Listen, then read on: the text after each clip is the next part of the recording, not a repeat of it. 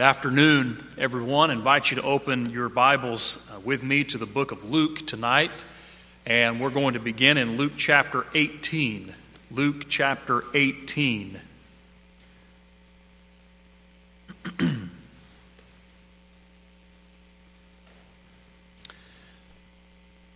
Beginning in verse 9 of Luke chapter 18, we have a number of different small sections that are all strung together in the chapter for the purpose of answering the question about what is required in order to enter into the kingdom of heaven. And so, if you'll notice, we'll just survey these quickly.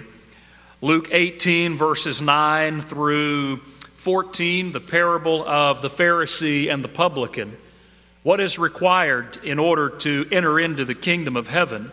Humility. That's what we learn from the parable of the Pharisee and the publican. The next section, verse 15, 16, and 17, piggybacks neatly on the first, where Jesus blesses the little children and makes this statement, "Assuredly, I say to you, whoever does not receive the kingdom of God as a little child will by no means enter into the kingdom of God." And what Jesus means when he says that we are to receive the kingdom of God in the way that a little child receives it, it has to do with recognizing our dependence upon God in the way that a child will recognize their dependence upon their parents. And then you'll notice that the next section is verse 18 to 23, where we have this conversation between Jesus and the rich young ruler. And the rich young ruler comes to Jesus and wants to know what he needs to do to inherit eternal life. And you remember that what Jesus ultimately told him was that you need to sell all your goods and feed the poor. And he went away sorrowful because he was very rich. And then that prompts the question in verse 24 through 29, well, who's going to be able to enter into the kingdom of heaven? And so humility is required, verse 9 through 14. Recognizing our dependence upon God is required, verse 15 through 17. Turning our back on and giving up the things of the world is required, verse 18, all the way down through verse number 29. And then, verse number 31 through 34, Jesus predicts his death. What's required in order to enter into the kingdom of God? Following the Savior, even if it means following him up till the point of an agonizing death. Now, the reason why I wanted us to survey all of that is because of the two sections that come next, verse 35 through the end of this chapter, and then verse 1 through verse 10 of chapter 19. Jesus answers the question for us in those small sections we just surveyed about what is required in order into the kingdom of heaven. But now, in these next two sections, Jesus answers the question about who is able to enter into the kingdom of heaven. We have the first section, which is a blind man by the name of Bartimaeus in verses 35 through 42. And then in chapter 19, verses 1 to 10, we have the occasion of Jesus going to Zacchaeus' house. And I want you to notice that with Bartimaeus seeks to see Jesus. And the crowd, they reject him, but the Lord doesn't allow those rejections to stand. In chapter 19, Zacchaeus seeks to see Jesus, but the crowd makes it difficult. So Zacchaeus has to climb up a tree, and Jesus says, "I'm going to go to your house today." And then in verse number 9 and verse number 10, we have what many may consider the key verses of the whole book. Jesus says this, "Today salvation has come to this house because he is also a son of Abraham, for the Son of Man has come to seek and save that which is lost." What's interesting is when you go back and you compare what we saw in Luke 18 with what we see in Luke 19, because the latter answers the former. Here's what I mean by that. The tax collector, remember the parable of the Pharisee and the publican? The tax collector is justified by his humility, But Zacchaeus adds to that because he says it's not just humility that's required for justification, but it's also repentance and obedience. With the rich young ruler, he is saddened because he learns that he has to sell all that he has. But Zacchaeus in Luke 19, no question, he's rich, and he rejoices at the opportunity of being able to sell and to give to those who have need. The crowds ask at the end of the section with the rich young ruler, who then can be saved if it's difficult for a rich person to enter into the kingdom of heaven? Well, Zacchaeus is presented as the answer. The crowds at the end of chapter 18, they rebuke Bartimaeus for crying out to the Lord. Zacchaeus is forced to climb a tree. But what Bartimaeus finds out and what Zacchaeus find out is that while they were searching for the Lord also was searching for them. Now, the reason why I pointed all of this out to us is because tonight we are beginning part 3 of a 4-part series that we started 2 years ago, where we're going to summarize the book of Luke in 5 words. Remember a couple of years ago we started with Matthew and we summarized the book of Matthew with 5 words. Those words are, number 1, fulfillment. Because Matthew emphasizes Jesus as the fulfillment of Old Testament prophecy. Number 2, king. Because Matthew emphasizes Jesus as king. And then of course kingdom along with king because he talks about his kingdom. Number 4, authority. And number 5, teaching. Then last fall, we looked at Mark in 5 words. And the 5 words that summarize Mark are action, because Mark emphasizes the word immediately or straightway and wants us to see that Jesus understood that he had a limited amount of time in this world and he was determined not to waste any of it. The second word is power, because Mark emphasizes the great power of our Lord, understandably so because he was writing to a Roman audience. The third is a combination of 2. It's suffering servant, because Jesus is emphasized in Mark as the suffering servant. In fact, in Mark 10, we find what may be the purpose passage for Jesus' entire ministry. The Son of Man has not come to be served, but to serve and to give his life a ransom for many. Then there's the 4th word, which is son. And throughout the book of Mark, you'll see an emphasis on the titles of Jesus, Son of God and Son of Man, one emphasizing his deity and the other emphasizing his humanity. And finally, number 5 is the word discipleship, follower, because Mark emphasizes what it means to follow Christ. Now we turn our attention to the book of Luke. And what you're going to notice, by the way, as we start working our way through the book of Luke, a couple of things, is that there are only a few main ideas or main themes in the book of Luke, at least in my judgment. But there are, shall we say, bullet points or subcategories aplenty to each one of these main themes. And so sometimes it almost seems like you're repeating yourself. But when you step back and look at the big picture, you can see them clearly. And I hope we'll be able to accomplish that over the next several weeks. Another thing that we ought to take note of is that there are many of these themes in all 4 gospel accounts that carry over to each, or that more than one gospel account will emphasize. For example, we talked about the word kingdom in the book of Matthew, but we've also talked about the kingdom of God just in our beginning few minutes this evening from Luke 18 and Luke 19. But as we look at the book of Luke, our first word for the book of Luke, the first word to summarize this book is the word salvation. That's why we started where we did, because I wanted us to see this section right in the middle of the book, which revolves around, again, what many would consider the key verse for the book, Luke 19, verse 9 and 10. Salvation has come to this house because he is also a son of Abraham, for the Son of Man has come to seek and save that which was lost. So Jesus tells us who is able to be saved, or I should say rather what is required. That's 18. Remember, humility and recognizing dependence and turning away from worldliness and following Jesus even to death. And then he answers, who can be saved? The blind and the hated, Bartimaeus and Zacchaeus. That's right in the heart of it.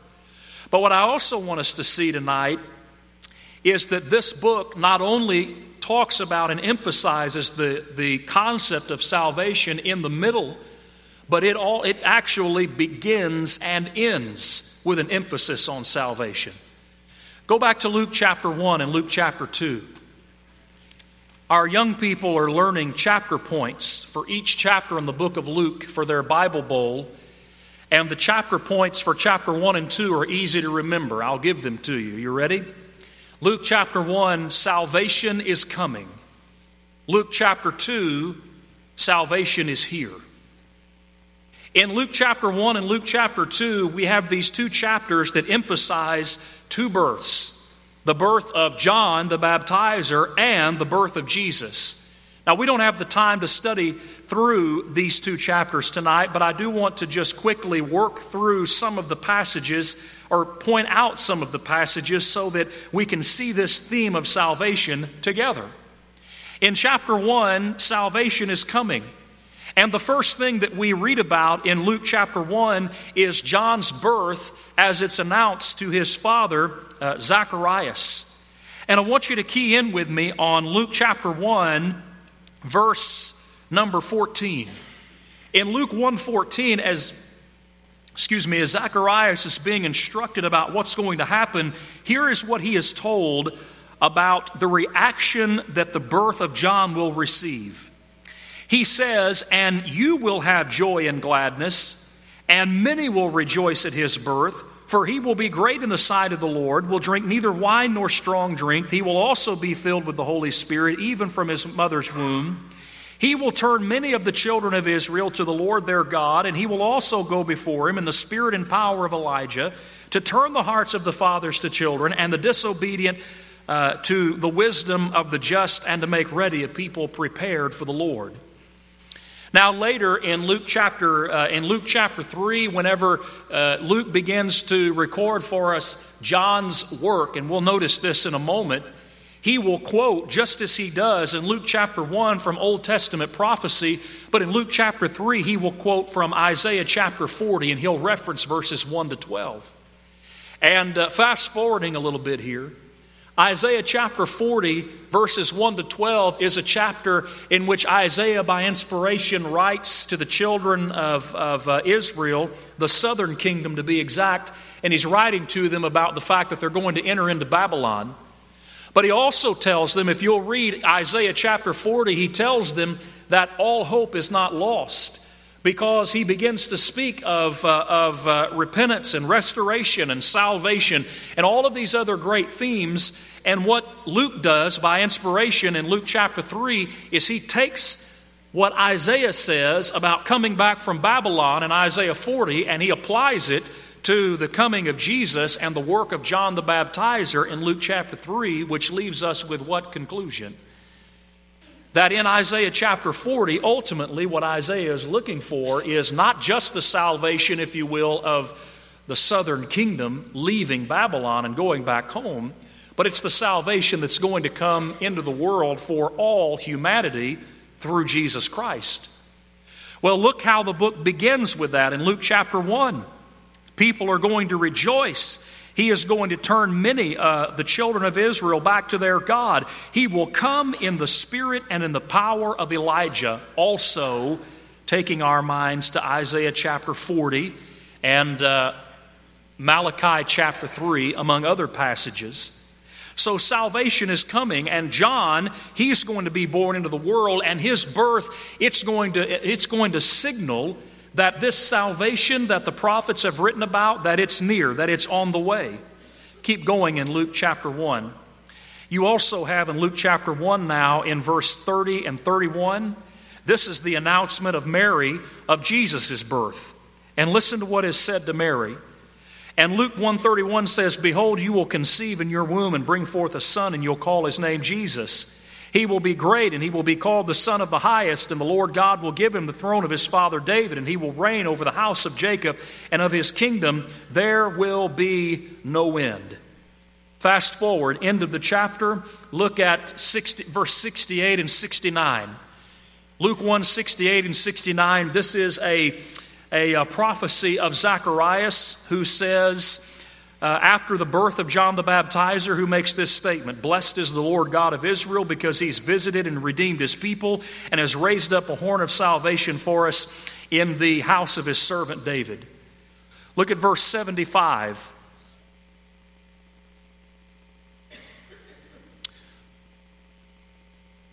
Sorry, not verse 75, verse 77. Look at verse 76 and 77. "And you, child, speaking of John the Baptizer, will be called the prophet of the highest, for you will go before the face of the Lord to prepare his ways, to give knowledge of salvation to his people by the remission of their sins." So Jesus has not been born yet by the time we reach the end of chapter 1, but we've learned something already. We've learned at the announcement of John's birth that he's going to be the fulfillment of the Old Testament prophecies that talk about the one coming in the spirit and power of Elijah, who's going to prepare the way for the Lord.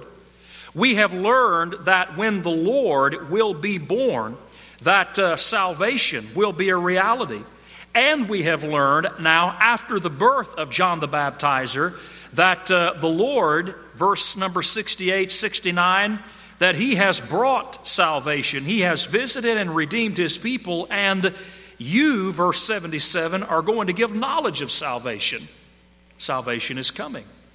Then look at chapter 2. Chapter 2 tells us that salvation is here.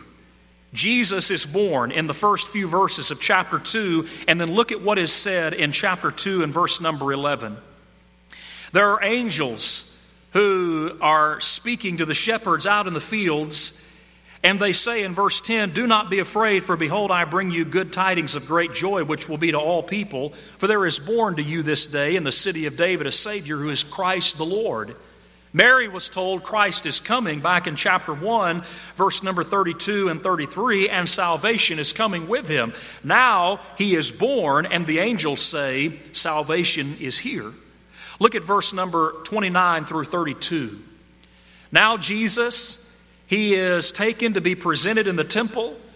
And as he is there being presented in the temple, there are two individuals that will see him and speak up. In verse 29 through 32, it's one whose name is Simeon. And here's what Simeon has to say. He says, "Lord, now you are letting your servant depart in peace according to your word, because my eyes have seen your salvation." Notice, not in prospect, but in reality. Your salvation is here. I've seen them. "Which you have prepared before the face of all peoples, a light to bring revelation to the Gentiles and the glory of your people Israel." Look at verse number 38. In verse 38, this is Anna. And Anna makes this statement. This is said about Anna. She gives thanks to the Lord, and she spoke of him to all those who looked for redemption in Jerusalem. So salvation is coming, chapter 1. Salvation is here, chapter 2. That's the way that this book begins. The announcement of John, the announcement of Jesus, what the result of their coming is going to be, their birth, and then an explanation about what they're going to accomplish. And both of the explanations, or the explanations rather for both of them, have to do with salvation is coming into the world. It's here. Look at how the book ends. Look at Luke 24. Luke 24, if we're going to call chapter 1, salvation is coming, and chapter 2, salvation is here, then maybe we'll call chapter 24, salvation is proclaimed. Because this is the chapter in which Jesus, he is risen from the dead.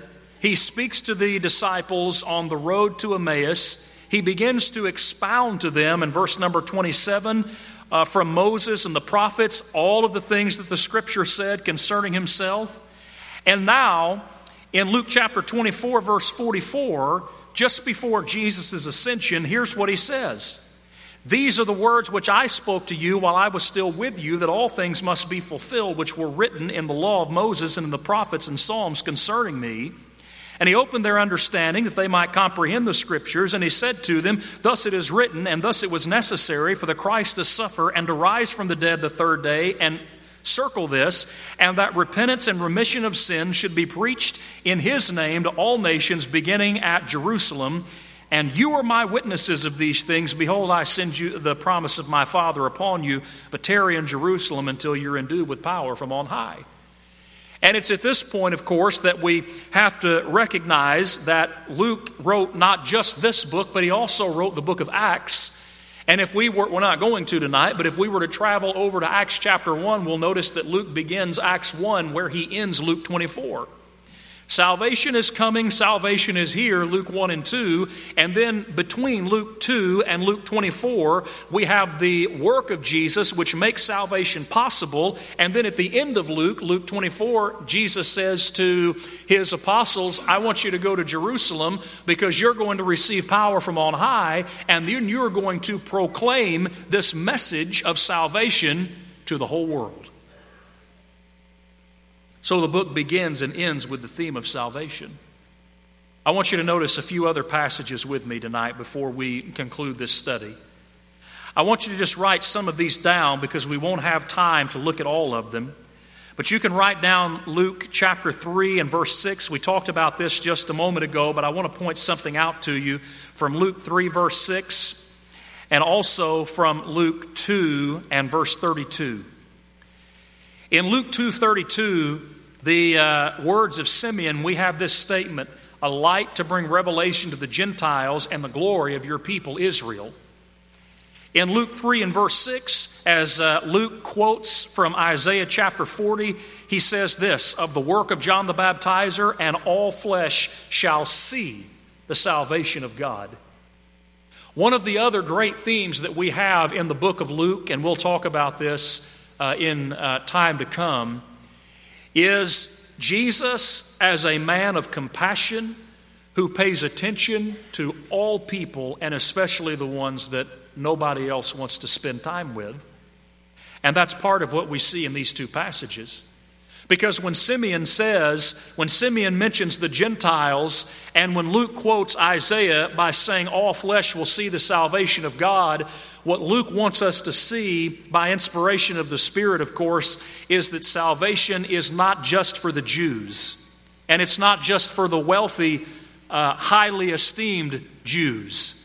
Salvation is for all people, Jew and Gentile. And so as we go through the book of Luke, we will see that illustrated. Like, for example, in Luke chapter 7, verses 1 to 10, we read about Jesus healing a centurion servant. He's a Gentile, and yet a well-regarded Gentile, because we're told in these first 10 verses that he was one who financed synagogues and things for the Jews.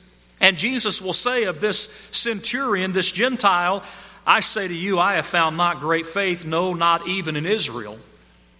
Imagine the shame that Jews must have felt when they heard Jesus utter those words. How about Luke chapter 8? In Luke chapter 8, verses 26 through verse 39, there is a demon-possessed man in the country of the Gadarenes, or your translation may say the Gerasenes, same place. This is the occasion of Jesus casting out the demon whose name is Legion. And the point is, he is saved from the demon possession. But the point is that here is someone who is dwelling out by himself, who has been completely outcasted, and yet Jesus says, I'm going to help you. Luke chapter 9, verse 51 to 56, we have another occasion. In this time, it's a little bit different. It's reverse. Because in Luke 9, 51 to 56, Jesus visits a village of the Samaritans. We know, of course, that the Samaritans don't want to have any the Jews won't have any dealings with the Samaritans. We learn about that in John chapter 4, but also in this book, remember, we have the parable of the what? Of the Good Samaritan. And the reason why that parable is uttered is because there's a Jewish lawyer who comes to Jesus and seeks to justify himself. And in seeking to justify himself, he says, well, who is my neighbor? And then Jesus gives the parable of the Good Samaritan. You remember where the priest and the Levite walk by and leave the man for dead, and it's the Good Samaritan who stops and takes care of him. And then Jesus asks at the end of the parable, which one of these was neighborly? And the Jewish lawyer is forced to say, well, it's the one who took care of him. All of these things are going on in the book of Luke because God wants us to see the fact that salvation came into this world not just for a select few people, but for everybody. Another thing that Luke will actually talk about as well is the requirements of salvation. You go back to Luke chapter 5 and verse number 32, just for example. And in Luke 5 and verse number 32, we have this statement of Jesus: I have not come to call the righteous, but sinners to what? But sinners to repentance. Repentance is a theme in the book of Luke. Luke 13 verse 3, Luke 13 and verse number 5, unless you repent, you'll all likewise perish. And we even have a perfect illustration of what it means to bring forth fruit of repentance in Luke chapter 3 verses 10 to 14. Those who came out to listen to John and to see his baptizing, you remember the people asked him, what will we do? He said, whoever has 2 tunics, let him give to him who has none, and who has food, let him do likewise. The tax collectors came, what do we do? Collect no more than what's appointed for you. The soldiers came, what do we do? Don't intimidate anyone or accuse falsely, and be content with your wages. A couple of things going on here, 3 really. Number 1, repentance is a requirement for salvation because they say, what do we do? That's them saying, what do I need to do to be right with God? Number 2, repentance and salvation is available to everybody because look who's pictured. You have the people in general, you have the tax collectors, and then you have the soldiers, presumably perhaps Romans. And then number 3, you have a description of what real repentance actually is.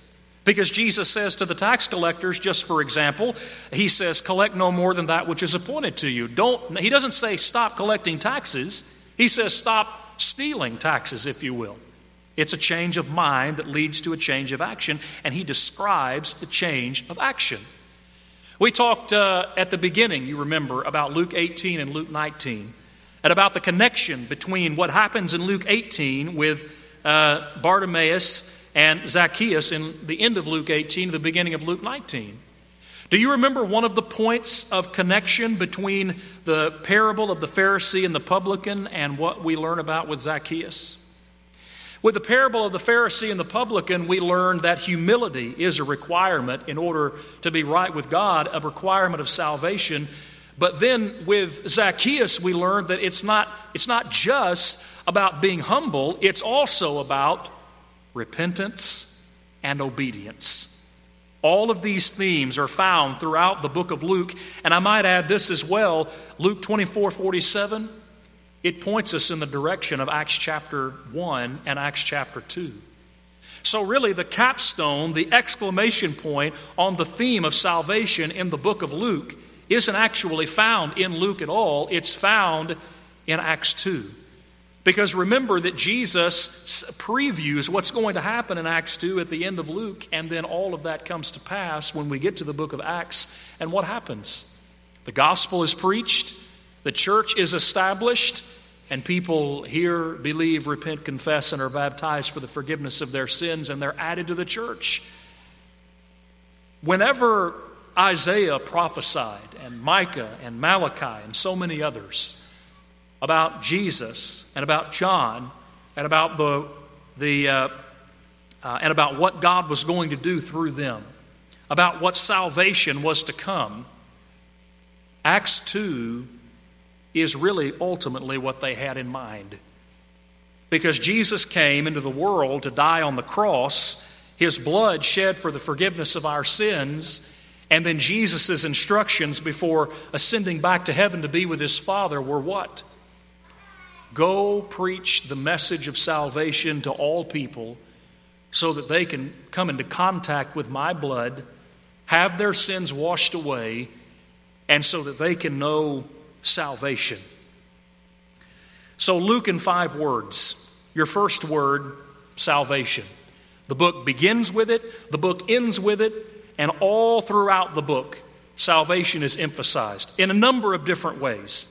Salvation's requirements, salvation's proclamation, the fact that salvation is available to all people, the fact that salvation being a reality is in accordance with the Old Testament prophecies and the will of God from eternity, if we were going to add Ephesians 3 verses 9 to 11 here. This book has a lot to say about salvation. I'm going to offer the Lord's invitation tonight. Maybe it's the case that salvation is not something that is a reality for you. Maybe it's the case that you've not yet obeyed the gospel. And if that is true, then we urge you to make that right. The Bible says that we're to believe that Jesus Christ is the Son of God, that we're to repent of our sins and confess our faith and be immersed in water for the forgiveness of our sins, and that when we're willing to do that, God will add us to the church. Maybe tonight you're a Christian. Maybe you're struggling and you'd like for the church to pray for you. If there's anything we can do at all, won't you come forward and let your need be known?